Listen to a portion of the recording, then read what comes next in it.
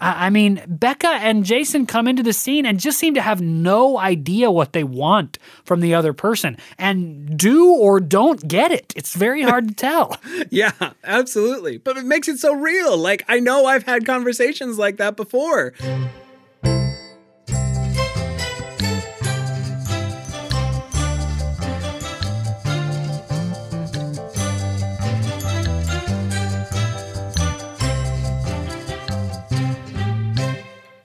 Hello, discerning podcast listener. Welcome to another episode of No Script, an unscripted conversation about theater's best scripts.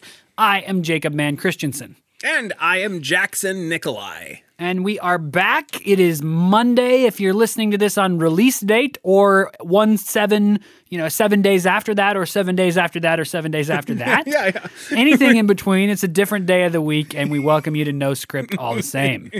Yeah, all y'all Tuesday listeners are welcome here as well. 1 week from today, a week from this Monday, which would be next Monday. We've already covered the 7 days a week thing.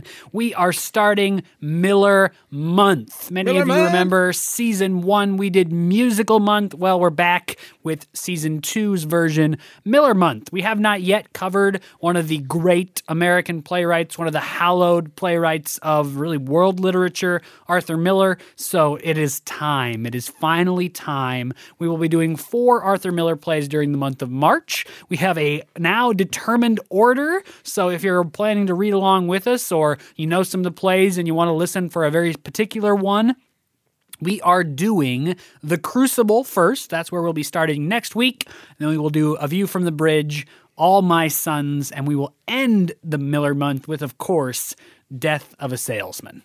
Yes, indeed. I'm very excited. There's so many iconic images in my mind from those plays, and I'm sure they are in yours as you have been reading them from probably high school on, starting with The Crucible. So hopefully you're looking forward to it as much as we are. We also want to take a moment at the beginning to thank all of our patrons over on patreon.com. Thank you all for helping support the show monetarily. The show is a lot of fun. We love doing it, but it is not free. There are some fees associated, so thank you all for pitching in and being a part of keeping this podcast going. If you are interested in joining up and becoming a producer or a patron of the arts, and we are the arts in that equation, you can head on over to patreon.com. We have a whole bunch of different tiers there. By a whole bunch, I mean 1 to 3.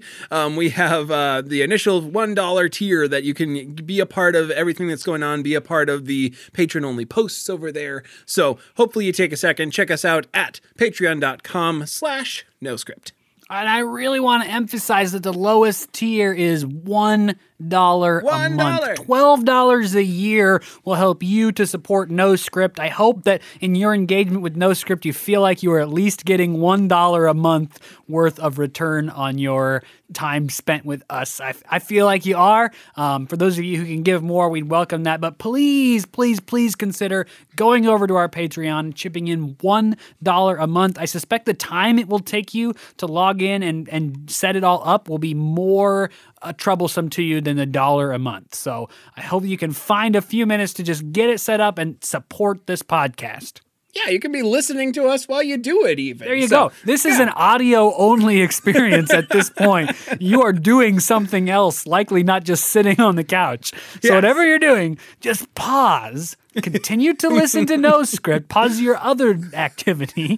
Unless you're driving. Go to our Patreon. Don't pause driving. Don't stop driving. You can pull over, but don't multitask, please. In the name of your own safety. Today we're talking about Rabbit Hole, which is.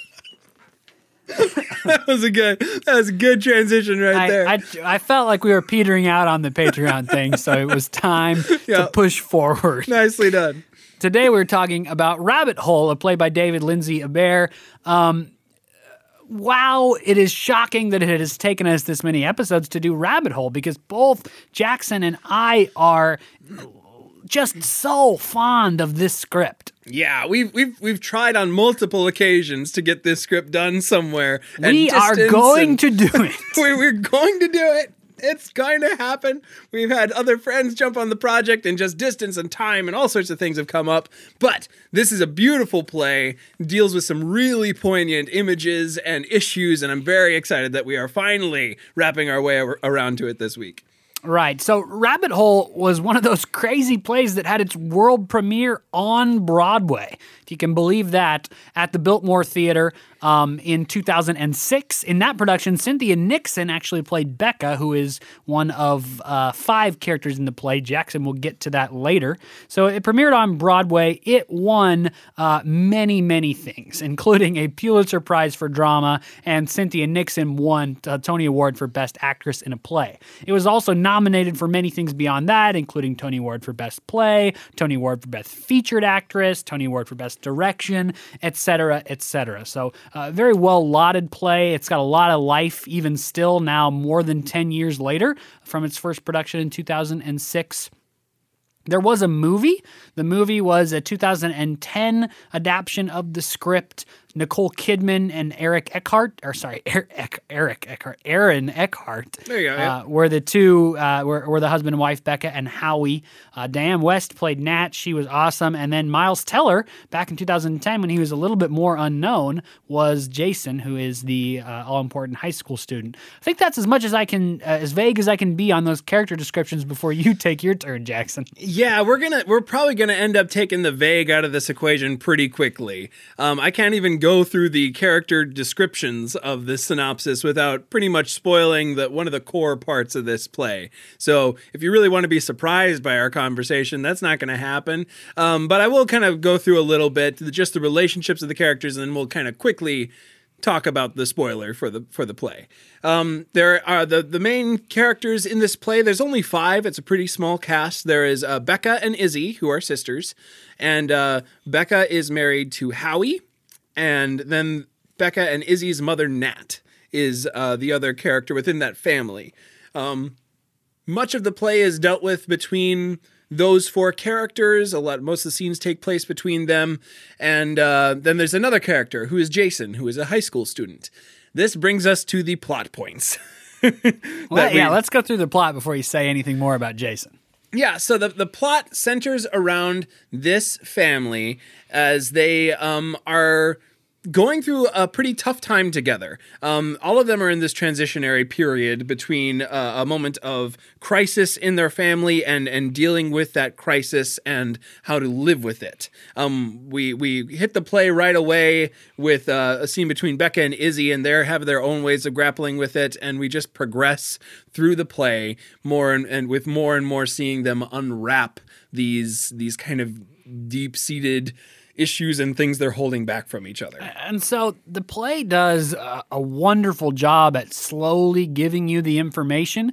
I suspect the first time you interact with it, it's been so many years now ago for me that I've forgotten how I first discovered what happens in the plot of Rabbit Hole. But I suspect that in your first interaction with it, it takes you many of the scenes to piece together the truth of what has just recently happened to this family, and really especially to Becca and Howie, a husband and wife. They had, in the past tense, a young son named Danny. And Danny was killed in a car accident. That is where Jason comes in. Jason, the high school student, was the person who unfortunately killed Danny, and he comes into the plot a little bit later. But that is what this play is about. It's about the aftermath of this horrible accident and what this family, not just Becca and Howie, but the whole family is going to do looking forward from that. Yeah, I completely agree that this play is a masterwork of withholding the core thing that is affecting everyone. And then once you figure it out, you figure out that Becca and Howie have lost their son, Danny. So many other of the things that have happened start to make sense, and you think back and you're like, oh, that's what they were talking about that whole time. The first scene starts with this kind of crazy conversation with Izzy. Izzy is this great character in the play who, the sister of Becca, and she's just a wild card in most scenarios.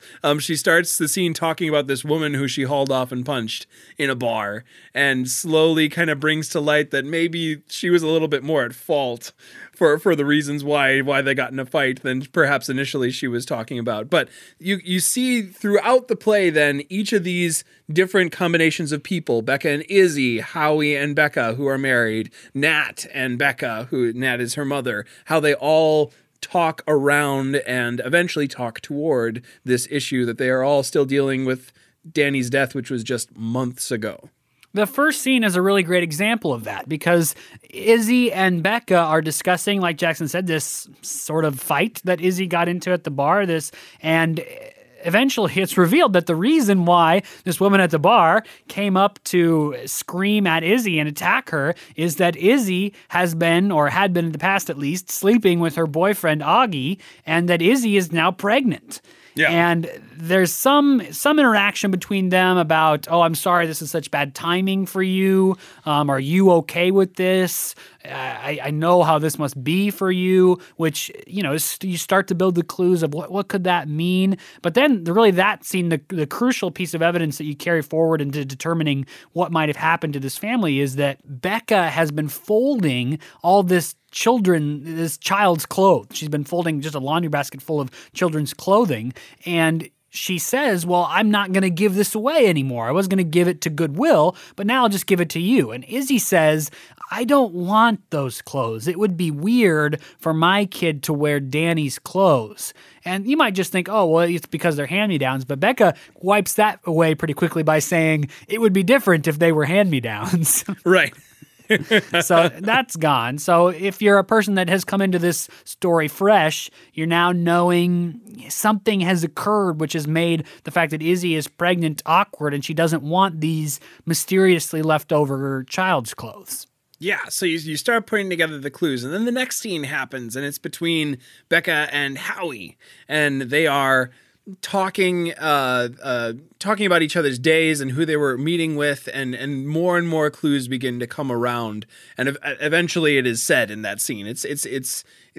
I imagine that the first scene takes 20 minutes or so, and so you're sitting in that for a while, but then it hits you pretty quick within the first hour of this play what has happened and what they're grappling with. Yeah, it goes scene to scene. So what do you think, Jackson? Should we talk about perhaps the way these different characters experience the grief of the loss of Danny as a way to kind of envelop us in the story and what occurs? Yeah. Let's talk about. I think that's a good way to do it because it is all about the characters in this, and getting to know them and what they're dealing with. Let's start with Becca. All right. So Becca is, I don't know. I'm always hesitant to make judgments like this before we really think it out. But Becca is probably the protagonist. She is probably the main character. If there is one, this is a really character-driven play, and lots of the characters have lots of quote-unquote screen time. But Becca is certainly the one around whom most of the scenes revolve, and her grief and the things that she's had to do to overcome the loss of her son. So what are some of those things that have gone on in her life? How is she coping, Jackson? Well, she's coping intermittently. Something of note within this play, as we are diving into the characters, is there's a note from the playwright that this play needs to be of high functioning individuals dealing with grief. It is not that they are kind of sadly moping through this. They are trying to function at the best of their ability, but there's this awful sadness underneath it. So Becca is carrying on as best she can. She is kind of relying on herself for a lot of the impetus to do so. As we'll talk about with Howie in a minute, Howie seeks exterior help with grappling with these issues, but she's trying to work through it as much as she can. She's also dealing with a lot of perceived abandonment from people. She has friend groups that don't call her anymore, and she believes the onus is on them to call them, and since they're not, she has cut off other people from her. So she's kind of grappling very solo with some of these issues. Right. That's a lot of her journey, is sort of trying to get through it by herself, partially, like you said, because she feels like people have left her alone, and she also feels like her and Howie are in very different places in their recovery. So she identifies that she and Howie are not in the same place in this recovery, so that makes her alone from Howie. And she several times says to Izzy and Nat, her sister and mother, that they don't understand. Their experiences aren't the same. You couldn't get what I'm going through. So in that way, she isolates her grief from their experiences. And then, as you alluded to, she's not seeking any external help. She does not want to go to a support group for people who've lost children, and she is adamantly against seeing a therapist. Now, remember that this is an early 2000s, 2006 play. I do think in the 12 years, 13 years since then, the attitudes around therapy have changed. So her refusal to see a therapist feels a little anachronistic to me. I'm not sure if the play were written now that part of it, that she adamantly does not want to see a therapist, would be in there. I think that there's some societal change around that, potentially. I'm not sure. Yeah, that's an interesting point. I think the broader sweep of the societal acceptance of that has changed, arguably for the better. But I think that Absolutely. Yeah, absolutely for the better. But I think there are I don't know that necessarily completely negates her from empathy in that. I think there are still people who fight for that ability to be independent of it and handle an issue on their own. And Absolutely. I think and David Lindsay Bear, even still today, can write a character with that particular outlook. But as Becca, as much as Becca is a representation of people struggling with grief, I would hope that in the years since this play, people struggling with grief as a whole have started to see a different outlook towards therapy. Mm-hmm. Yeah. At least that's a hope, maybe more than a firm decision. So, how does this affect Becca's different relationships, especially her relationship with Howie? What has been going on in the time that this play has occurred between her and Howie since Danny's death?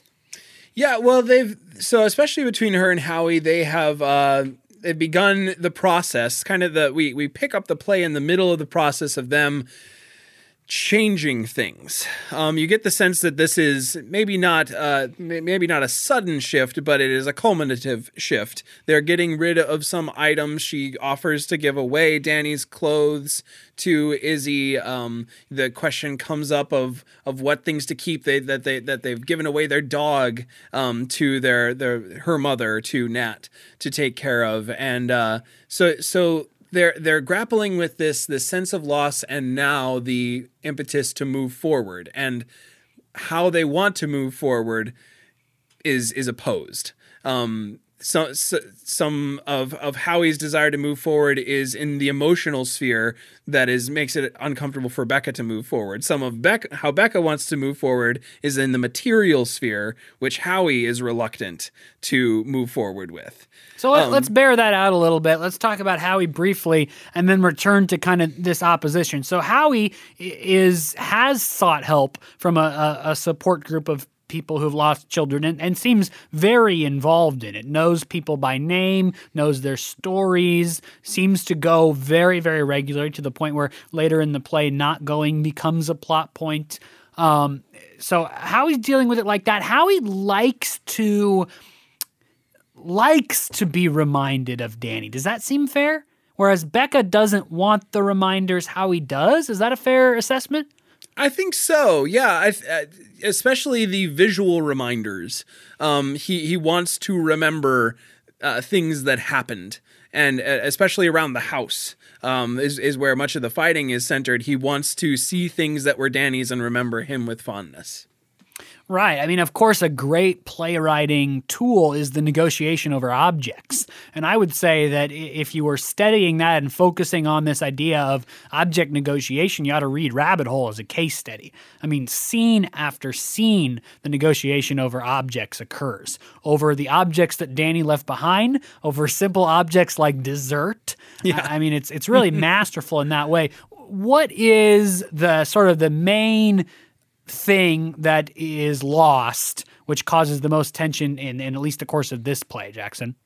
Well, I'll take a stab at that. I'm not sure I'll follow the road that you want me to, but I'll take a stab at it. One of the things that early on they are contentious about is they have lost their intimacy together. Howie and Becca have not been intimate with each other in months. And for Howie, that is an issue that he brings up, a problem that he's trying to solve within the first scene. He kind of puts on music in the first scene and tries to set a romantic The first scene between them is so memorable. It's so iconic and great. They have eaten this great dinner that Becca cooked. Apparently she's this amazing cook and baker, and they're enjoying this dessert. And then he invites her over into the living room, tries to get her to drink wine and turn the lights down. He starts playing music, notably Al Green music. Sure, yep. And eventually she figures it out, right? And how does that go? Right, and she stops it, basically. She kind of stops things from happening and says, okay, that's enough, you're being naughty, and she gets up and moves away. And that cues a longer fight about, he brings up how long it's been, and she accuses him of keeping track of how long it's been, geez. And he says, yes, I keep track of how long it's been, we're married, it's okay that we're supposed to be this way. And she says that she is not ready yet for that kind of intimacy after the death of Danny. And really, even that is a sort of negotiation over objects, the object of being, in this case, sex, and the negotiation over whether, as a married couple who's lost a child, they can return to having, regular physical intimacy, becomes a way to negotiate about how quickly either of them is moving on from the loss of Danny. It also has my favorite sequence of lines in the whole play. Becca says, it's a little bit crass and selfish for you to be roping me into sex when I don't want to have it. And Howie says, I wasn't roping you into anything. And she says, no, Al Green isn't roping? No. Al Green? I thought it was nice. Yep. And I don't love the movie adaptation of this, but Nicole Kidman's delivery of those lines is hilarious. It's just very, very funny. Yeah, I agree. Yep. So yeah, that's at least initially, that is what the first big fight is about. But there's a whole bunch of other ancillary things as well. Right, and actually what I was referencing, and the thing that is lost, the major object that is lost to them throughout this play is the video. Oh, yeah. So at the end of this scene where they fight and they ultimately decide, or Becca ultimately decides not to have sex, she's going to go to bed, that whatever, Howie watches an old movie of him and Danny playing. And the stage directions are really specific that this is not supposed to be a tearful thing. He's not sort of sadly bemoaning. He just is watching it mostly because it makes him happy. He gets to see his son. He gets to experience what happened then again. And he's just playing it low, just in watching this little movie. And there's lines written out for what you're supposed to do. So that's on the technical team to create a sort of at least sound and light show that represents this movie that he's watching. Mm-hmm. And Becca, you see Becca come in from the stairs, or in the stage direction. Whether you do stairs or not is up to you. But you see her at least come in from the bedroom and see that Howie is watching it. So that's the first of the two acts of the plot of the videotape. What's the second, Jackson? Yeah, so the second is a couple days. No, the next day. He goes and he tries to watch it again. He sets it up and he starts playing it, and he discovers that it's been recorded over. This is probably one of the elements that date this play a little bit, that is interesting to overcome if you do this play. It's a VHS, so they recorded things on VHS, and he had this movie of Danny that he had in there, but they also record television shows that they wanted to see, and she has recorded on the tape a National Geographic or something about tornadoes. And, which apparently he said he wanted her to record because he wanted to watch it. And she says that she believed a different recording was in the videotape. Apparently they had watched, I don't know, Pride and Prejudice or something. I forget exactly what it is. A recording of something on TV the night before. And that she thought that was what was still in there, at least she claims. And she recorded over it with the thing that he wanted her to watch. However, we know that that's a lie. How do we know that? Because in the scene where Howie is watching the videotape, we see her standing there watching him watch the videotape. Yes. So, unfortunately, it's as a moment of dramatic irony. She, I think, in the scene manages to convince Howie that it was an accident, and the audience knows that it wasn't. Mm-hmm. Yeah, certainly not the way she framed it, at least. It's not that she didn't know that there could be another tape in there. She saw him watching that tape. So that becomes that becomes the subject of the next fight, kind of, is what things are. She is going through and removing things of Danny's. And I think the paintings is the other one of the big objects that they talk about, like drawings that he did that were on the fridge, and she's taken them off and put them in a box downstairs. And so she's willing to move on from those things. And she has them much more prevalent in her life as well. She's around the house more often because of the way that their lives are. She is at home and he's working. And so she interacts with all these objects quite a bit more than he does. So he comes home and he wants to be able to see these things, but she has to live with them and with this constant reminder that Danny is no longer there. And so that negotiation over objects becomes not a negotiation over timing of how quickly we have moved along and where we're at in a different process, but it becomes a negotiation over how we deal with the fact that Danny is no longer in our lives, the method, not the timing. And Becca's method is to remove things. She does not want to be reminded. She does not want to see Danny's stuff all over. She does not, for some reason, want Howie to watch these old tapes of himself and Danny. Whereas Howie's counterargument is, I want that stuff around. I want to see his pictures on the fridge. At one point he even says, I want to see his fingerprint smudges on the door frames. I want those reminders. I want the dog around as a reminder. Yeah, yep. Yeah, and eventually he does get the dog back. The dog comes back around, much to the future chagrin of all the characters. Let's introduce Nat into this equation. I feel like she informs some of these as well. And Nat is Becca's mother, and she comes over in a number of scenes. There's a birthday party for Izzy that she is in. She also helps Becca at one stage or another clean out some of Danny's things. And so she shows up and she is trying to comfort, I think, is a good chunk of what Nat does in this play, to various effects.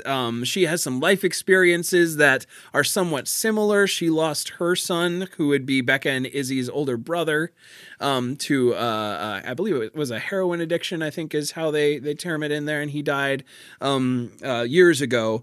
And so she tries to use that as a way of helping Becca cope with the death of her son, which is not necessarily what Becca needs within this play.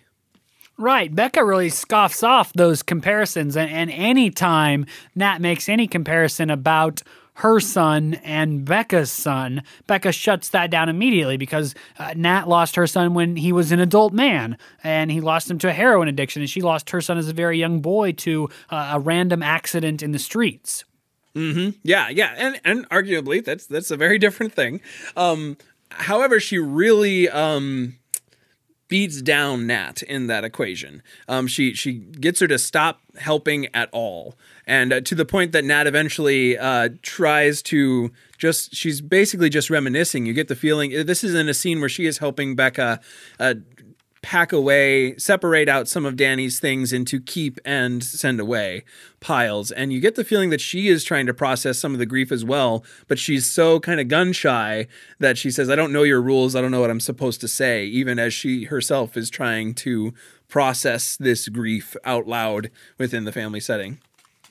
Right, and so that scene where Nat and Becca are taking apart things in Danny's room is, at least in this part of their story that we see, is the first time really that Becca allows Nat to provide her with some advice and even seeks out some advice. In the previous scenes that we've seen Nat, Becca is really against talking about it at all with Nat. She doesn't want Nat to bring it up. She doesn't want her to bring up comparisons. Again, it's that sort of idea that Becca is sort of solo tracking this process of grief.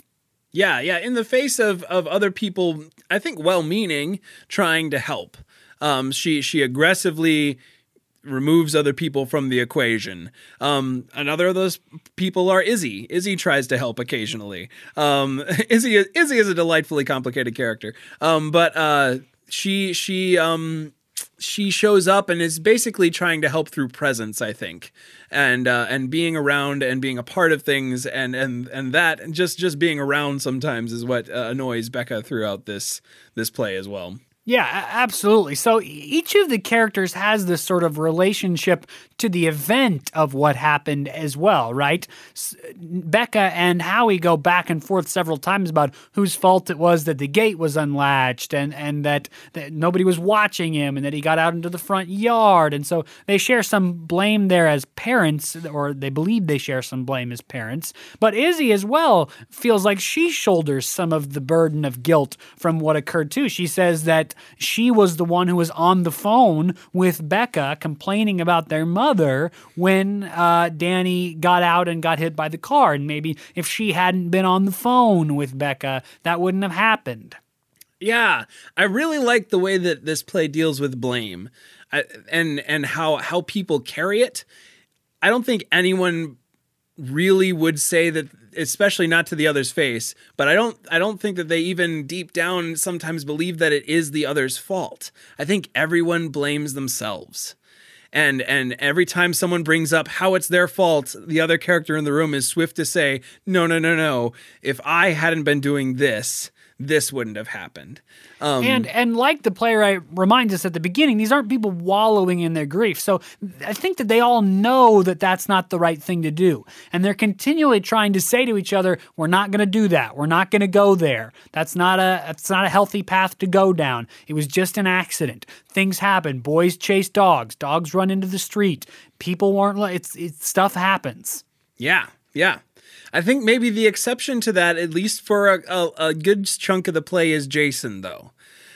Jason is introduced. They're selling the house is the other big object that is being negotiated over. I think both of them are in agreement as to the need to move something along with the house. They're trying to sell it, trying to move to a new place, and so they have this open house. Well, Becca and Howie, at the end of that scene where they fight about the videotape that got erased, the culmination of that scene is Becca saying, "I don't want anything around to remind me. I want to put, and so I need to move. We need to sell the house and move." And Howie really doesn't want to initially. Eventually, he ends up caving, I guess. Yeah. But we don't see the scene where he assents to selling the house. They end the scene just saying that they're going to think about it. But the first time that Jason is actually introduced is the scene of Izzy's birthday. So there's all these characters around to celebrate Izzy's birthday. It's pretty much everybody except Jason. Nat, Howie, Becca, and Izzy are all there. And it ends up becoming this big fight and this big sort of session. And Izzy is like, well, it's my birthday. Why aren't we celebrating? And something is clearly wrong with Becca. She's really worked up. Things get to her really easily in that scene. Blah, blah, blah. Eventually, she storms off. And what Howie says is, I know what this is really about. This is about the fact that we just got a letter from Jason, who we learn is the kid that accidentally killed Danny. And the letter, we actually hear the letter read aloud in the next scene. But Howie says, she got this letter. We don't really know what to do with it. We're still processing. He wants to meet us. He apologizes. All of this stuff. And he sends along like a science fiction short story that he's written as well. He's trying to reach out and connect. He's been told to find a way to connect with with Howie and Becca and try to work through some of his own grief as well. Right. So at the beginning of the next scene, we hear the whole letter, and that's what we learn is that Jason, in this long letter to them, has basically said, look, I'm having trouble at school and at home. I think people have told me that I need to find a way to process what happened. I read the obituary about Danny. I think I would like to meet you. By the way, I've written this short story. I want to dedicate it to Danny. Please let me know. And by the way, can we meet? Yeah. Mm-hmm. Which is that scene is a bit of a step out of reality within this play that is pretty much a straight play, but Danny kind of walks forward in a stylized scene and reads his letter. Oh shoot! Not Danny. Yeah, not Danny. No. Jason walks forward and is in kind of a spotlight scene where Becca is reading the letter, but Jason is speaking the letter, and that scene kind of takes us out of the play for a moment, and then we're back in it again for the following. So then Jason arrives. They're trying to sell the house. They've had an open house that has gone unsuccessfully. In the meantime, Izzy has accused Howie of going on a date with another woman. He says it's just a woman from the support group. Her husband just wasn't there. We just went out to dinner after the support group. There was no foul play. How dare you? They've gotten in a small dispute about that. Izzy has claimed that she thinks Becca is still mad at her about distracting her when Danny was killed. Some stuff like that has happened, and the sale of the house has gone badly. And Izzy thinks it is because Danny's room still looks like a little kid's room. And so people see the house and ask them about Danny and how he says, well, he's my son that died, and then nobody wants to buy the house.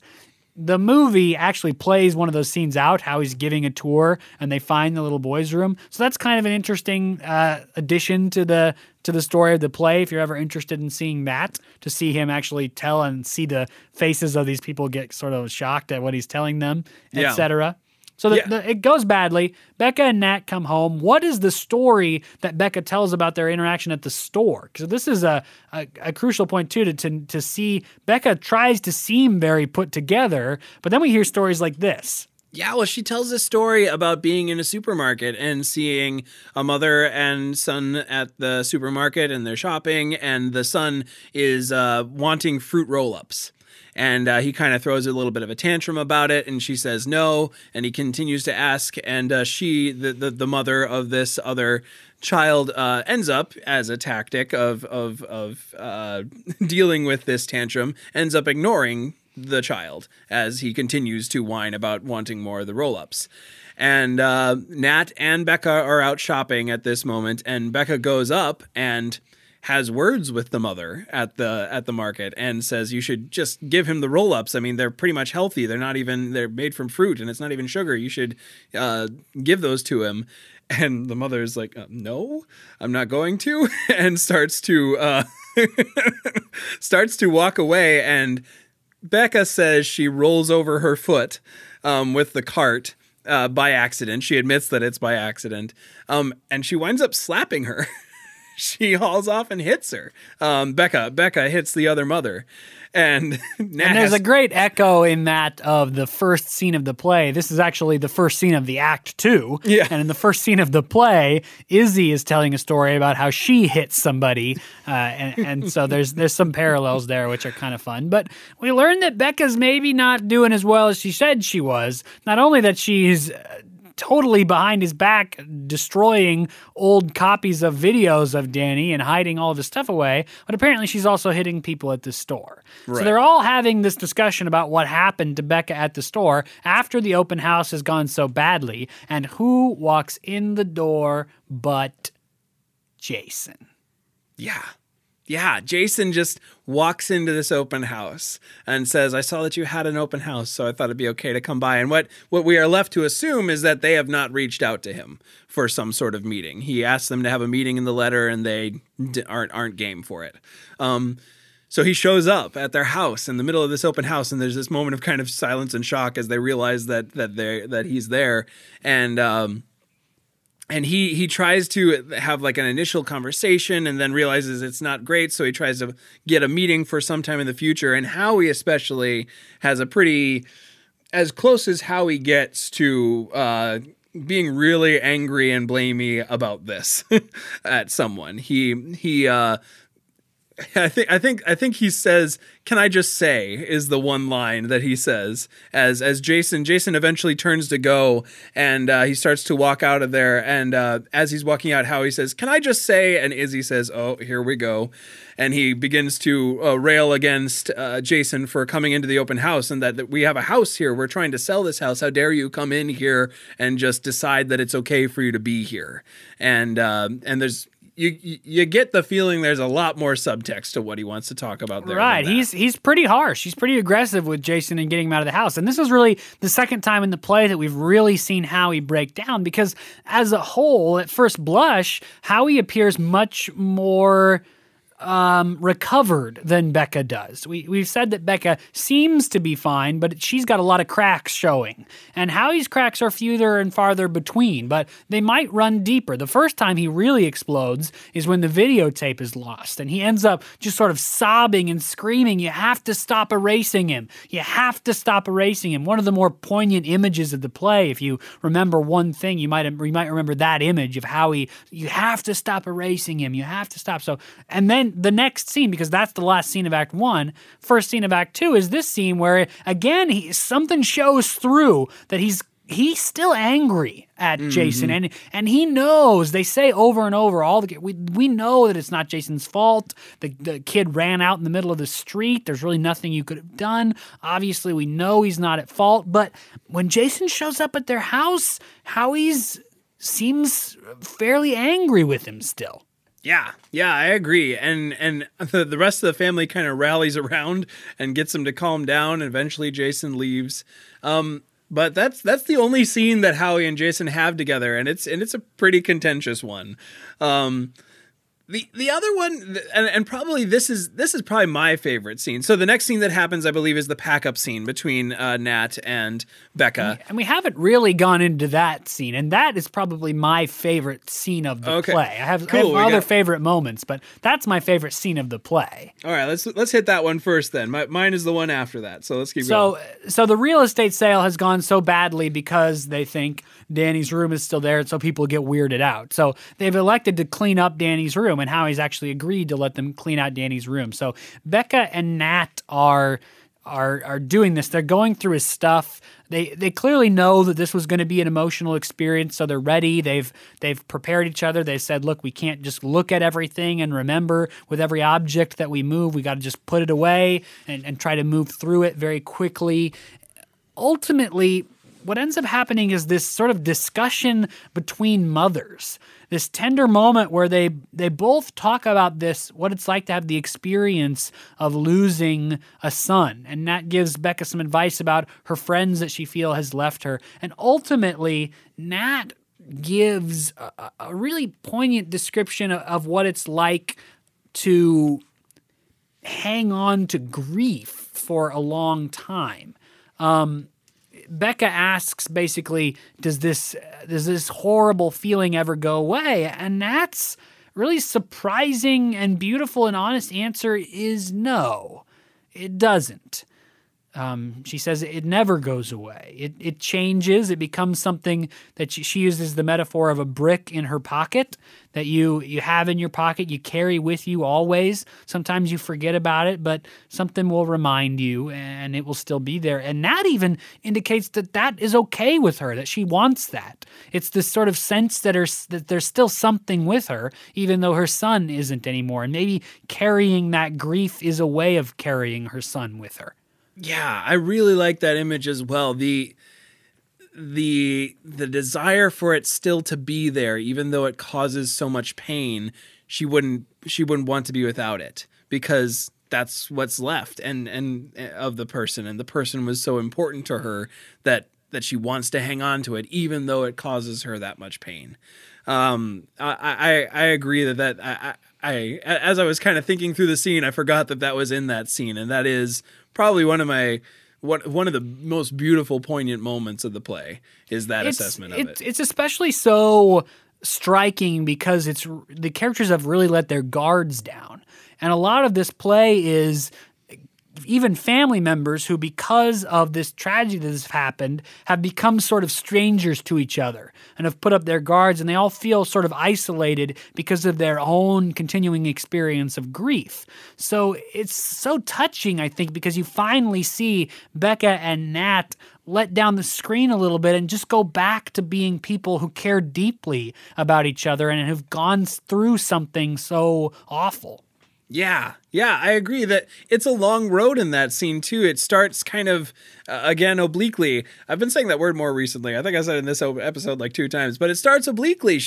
Becca talks about this group that she's finally found. She's found a group that's further into the city. This is set somewhere in New York, a suburb of New York. And to be clear, not a support group, not a therapy group. Exactly. Right? This is it's like a book club, or it's a class actually, right?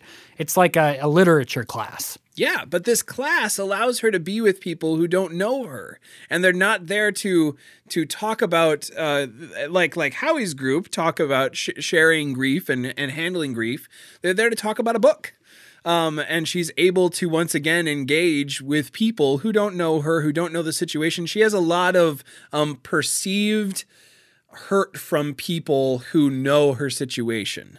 Both in absence, one friend group has stopped talking to her, and she is hurt by that, but also she is hurt by people who know the situation and try to speak in a way that is mindful of that situation toward her.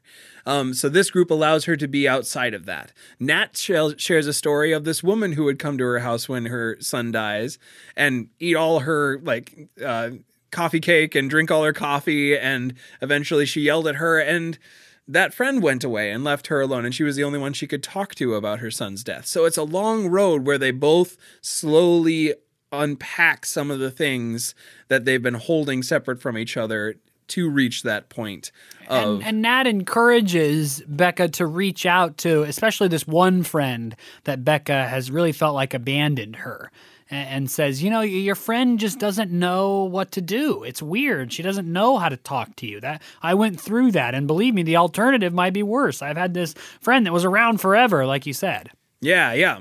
But in the end, she encourages her to keep that friendship strong and bring it back around again.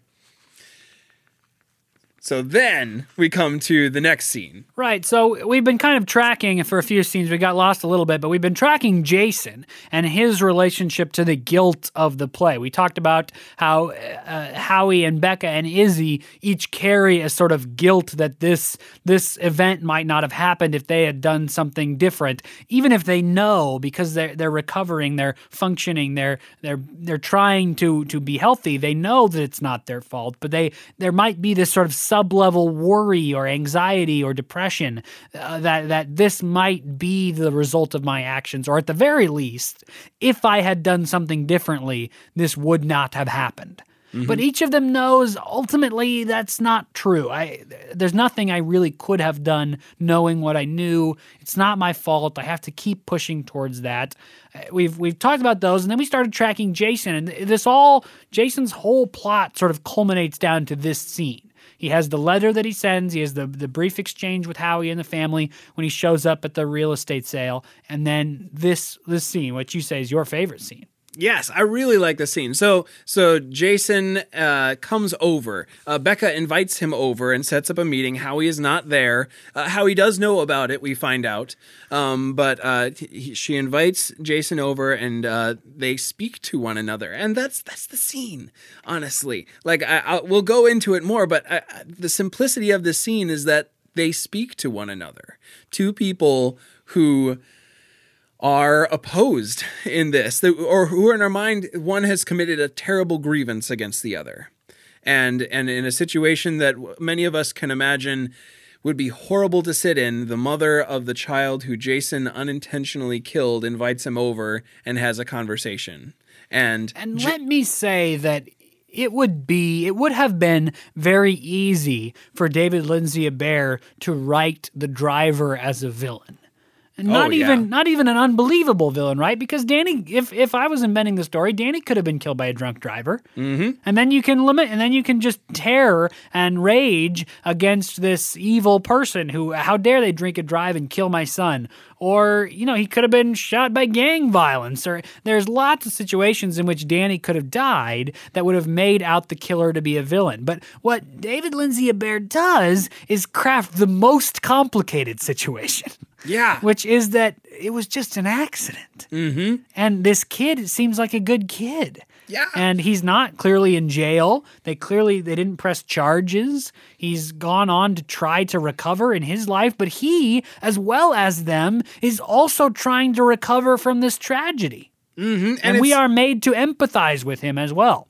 Absolutely. We're really made to empathize, and we see him unpack the moment that it happened. He talks about how he was driving and how he's normally a very careful driver, and that he looks down. Normally, he in an instance of over-explaining something that we have all done, but also have heard someone do before, of over-explaining something that they're just trying to grapple with. And remember, he explains how he normally looks down at the speedometer every couple seconds just to be sure that he's not going too far over the speed limit. And he thought that maybe this time, maybe he was going, maybe 4 miles over the speed limit. Well, that's my favorite part of this scene, is that ultimately what Jason wants to tell her and Howie, although Howie is not there, he wants them to know that he might have been speeding. Right. I mean, again, this layer of complexity. Jason's not there to ask for forgiveness. Mm-hmm. He's not there to try to make himself feel better. The truth is, what he's there to do is try to explain that it was his fault. Yeah. I'm amazed at the character writing, especially in that character, of the ability of this playwright to say, I'm going to write a character whose ultimate guilt might be that he's not really guilty. Right. Yeah. And then tying back to what you said about how these that it's not necessarily a villain or some wrong in the world, that the title of the play comes from this scene. They talk about how this just happened to them and it's awful, and sometimes awful things happen, but it comes up in the scene. This play is so full of subtext. I feel like I'm talking a lot of what my feelings are from these scenes, because the words of the play they're talking about his science fiction story and how... Right, and the story is about a world in which there are parallel universes, which you can access via a wormhole. And the character in the story loses his father, and so he uses this wormhole generator or some such to go into these parallel universes and find the father. And he explains how, it must be true in classically bad high school logic. Right, I love that too, that it's not even a sound argument. Like, yeah. The playwright wrote a bad high school argument for why there must be parallel universes. That's great attention to detail. Right. And it says there must be parallel universes because there have to be. And in parallel universes, different things have happened to us. And what do they never say out loud, Jackson? Do you know what I'm thinking? What parallel universe do they never claim exists? I don't know what you're thinking. They never claim that a parallel universe exists where Danny is still alive. Oh, yeah. But that is, that idea is the undercurrent of the whole scene. Mm-hmm. The whole discussion of parallel universes, I think everybody experiencing it is going, that means there might be a parallel universe where Danny is alive. Yeah, yep. But brilliantly, they never say that. Yeah, I think the closest they ever get is like, we're all happy or something like that. Right. Yeah, so this whole scene is carrying on, this conversation is carrying on between the two of them, and what is underneath it all is this, I wish it was different, and this is awful.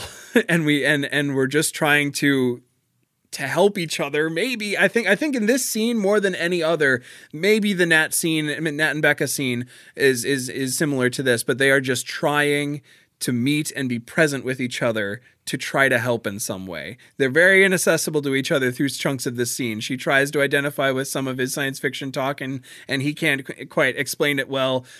What's the one that he brings that she tries to explain to him that he just doesn't get? I think it's the myth that she realizes that his story is very close to the Greek myth of help me out with Orpheus and Persephone. Yes, and he can't understand that either. So no, that was really wrong. Orpheus and Eurydice, not Orpheus Persephone. You can be for forgiven all of you out there one. who just like almost put your fingers on the keyboard, like, oh, he got that, a good comment. I got it. I got it. I remembered it. Yes. But yes, two people who would have a terrible hard time being with each other take the time to be with each other. That's why I like that scene so much. Well, and I love that scene because it's a scene where there's no clear goal. Right? I mean, you say as a playwright, as a director, as theater artists, we all know that at some level, theater, really active, good theater, is about characters pursuing goals, to trying to do something, get something from each other. That's great. But this scene seems masterful in its lack of that. Yeah. I mean, Becca and Jason come into the scene and just seem to have no idea what they want from the other person and do or don't get it. It's very hard to tell. Yeah, absolutely. But it makes it so real. Like, I know I've had conversations like that before, where the only thing that is unifying me with someone is not that level of pain, but something that we're trying to deal with. Right. It feels very much like in the first or second. It's the second scene actually when they're talking about it's Izzy's birthday and they're talking about how Becca hasn't gone to a support group. Howie has brought it up and says she's not going to a support group. And Becca says, "Well, I don't have anything in common with those people besides the fact that we all have dead kids."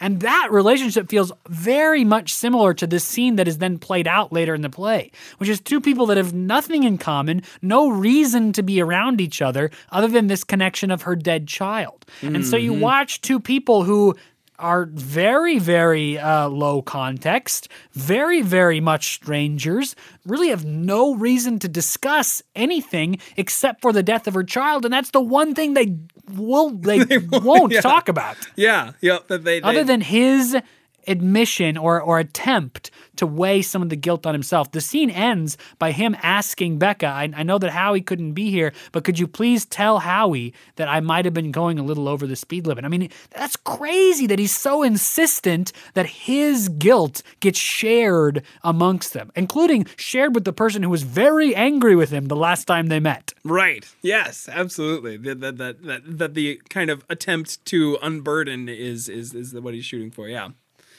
Well, where does this story end, Jackson? I don't know about what happens plot-wise in the last scene, but where does this play leave us with this ongoing story? It's ongoing. I think you just said what it is. I think that it is intentionally left open and raw at the end. It's not buttoned up. The last scene is between Howie and Becca. Howie comes back and says he's probably ready to stop going to this group. He needs to start moving on in a different way. And she says that, Becca says that she has called her friend and they were able to talk and apologize and that they would like to have them over for a barbecue. And I think that is the cue. The lines about that barbecue at the end of the play is the play in a lot of ways, is as close to a resolution as we get, and it's not a resolution. They just the resolution is we don't know what's going to happen longer than the next few days, right? Yeah. He says they describe in intimate detail what they're going to do when they go to this barbecue. They describe every sort of interaction, everything they got to get ready, everything they got to buy this birthday present. They're going to go and enjoy themselves. They're going to talk about this. Then they're going to talk about this. Then they're going to do this. And then they're going to get home and who knows what happens next. Yeah. So it's that day at a time mentality that we're in it still. That's as close as the resolution as we get, is we're in it still. And we'll keep pushing. We'll keep trying to figure it out. But we don't know what's going to happen. So let me ask you this, Jackson. I agree with that description of the ending. So why does this play work? Does it seem to you that the characters end the play in a different place than the play began? And if yes, how? If no, why is this really a play? Yeah. I think I'm going to be annoying. And I gave you the two options because I have honestly no idea what you're going to say. Do they end the play in a different place than they started? They do. They're on the road together.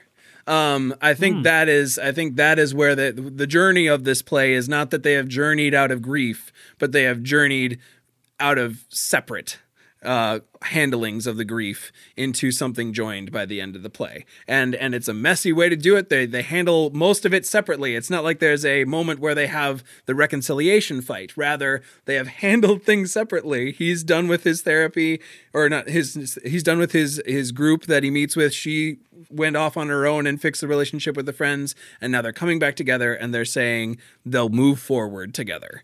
And the movie really emphasizes this possibility of an affair with Howie, but I do think that that's the crucial the reason why it's so crucial that he leaves the support group, because otherwise, that seems like the wrong direction. Seems like the wrong way for him to go, to start the play in a support group for parents of murdered children, or of who have lost children, and end the play leaving the group. That does not seem like the way to healthful recovery from this grief. But what the crucial decision for him there is, I'm not going to go to that group, I think, because of this potential relationship with the other woman.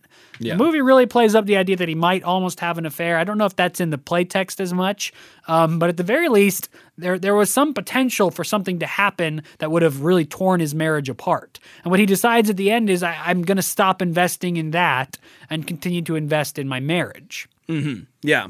The potential for relationships out in that other group, he was putting a lot of focus in there, and now the focus is realigned back to them again. So let me ask you this. If they started to play at different places, Becca claims that they're in really different places of recovery and pursuit of healthfulness again, I guess. Mm-hmm. They start in very different places.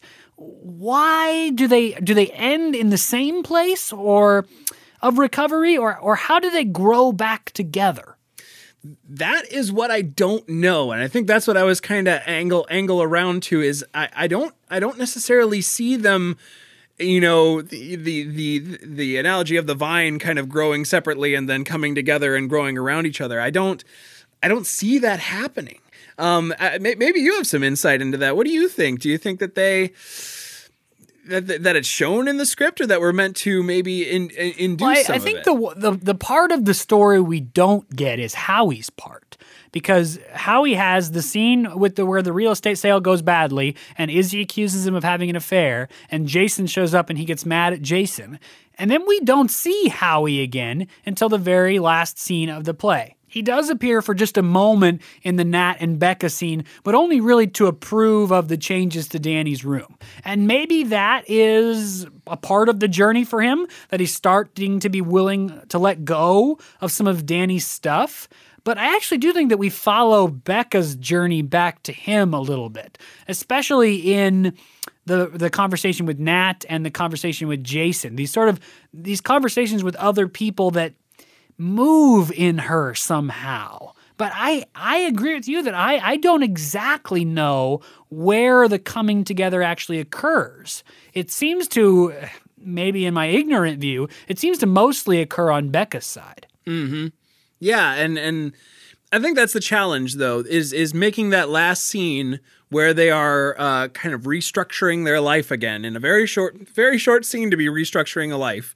But that's the challenge of that last scene, is to show those blocks beginning to set back into place. I don't think there's a version of the play that feels like, oh, they're back together and it's fine and it's going to be okay. They're going to be okay. I think you'll be doing the play a disservice if you end the play that way. I think it's supposed to be messy at the end. But I think that last scene, with the return to each other and the catching up on what has happened in that day when Jason came over and she called her friend, when Howie went out and left the support group for the last time, I think those beats can inform some of that for the ending of the play.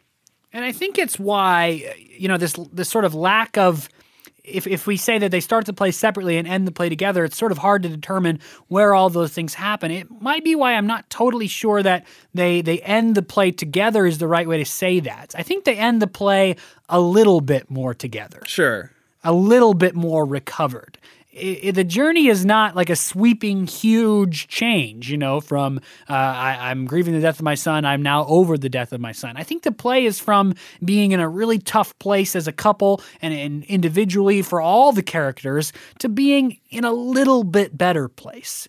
And the brilliance of the play is to say that even that move from being in a terrible place to a little bit better place is dramatic, is important. Yeah, it's a story worth sharing, and it's a story that is common to people, a story that will matter to people. And it's a story for people who've experienced grief that says that it's not that in your grief, the only two important moments are when you're grieving and when you're over it. I think that David Lindsay-Abaire says the moments in between where you get a little better, where you come a little bit more closely aligned with the people in your family, when you let go of a little bit of the pain, when you let down a little bit of your walls, those little moments are just as important, just as dramatic as the change from grief to recovery. Yeah, if that ever comes, as is mentioned If that earlier. ever comes, right? Nat says it never comes. Yeah. So I like that a lot. That it lets you rest in a moment that most people might never recover from, and figure out a way to watch some of the characters try to grapple with that fact. Right. People who have really grieved the loss of something. And even if you've never lost a child or lost a family member, maybe you've been through, I don't know, a breakup that was really hard, or you had a job fall through that you really wanted.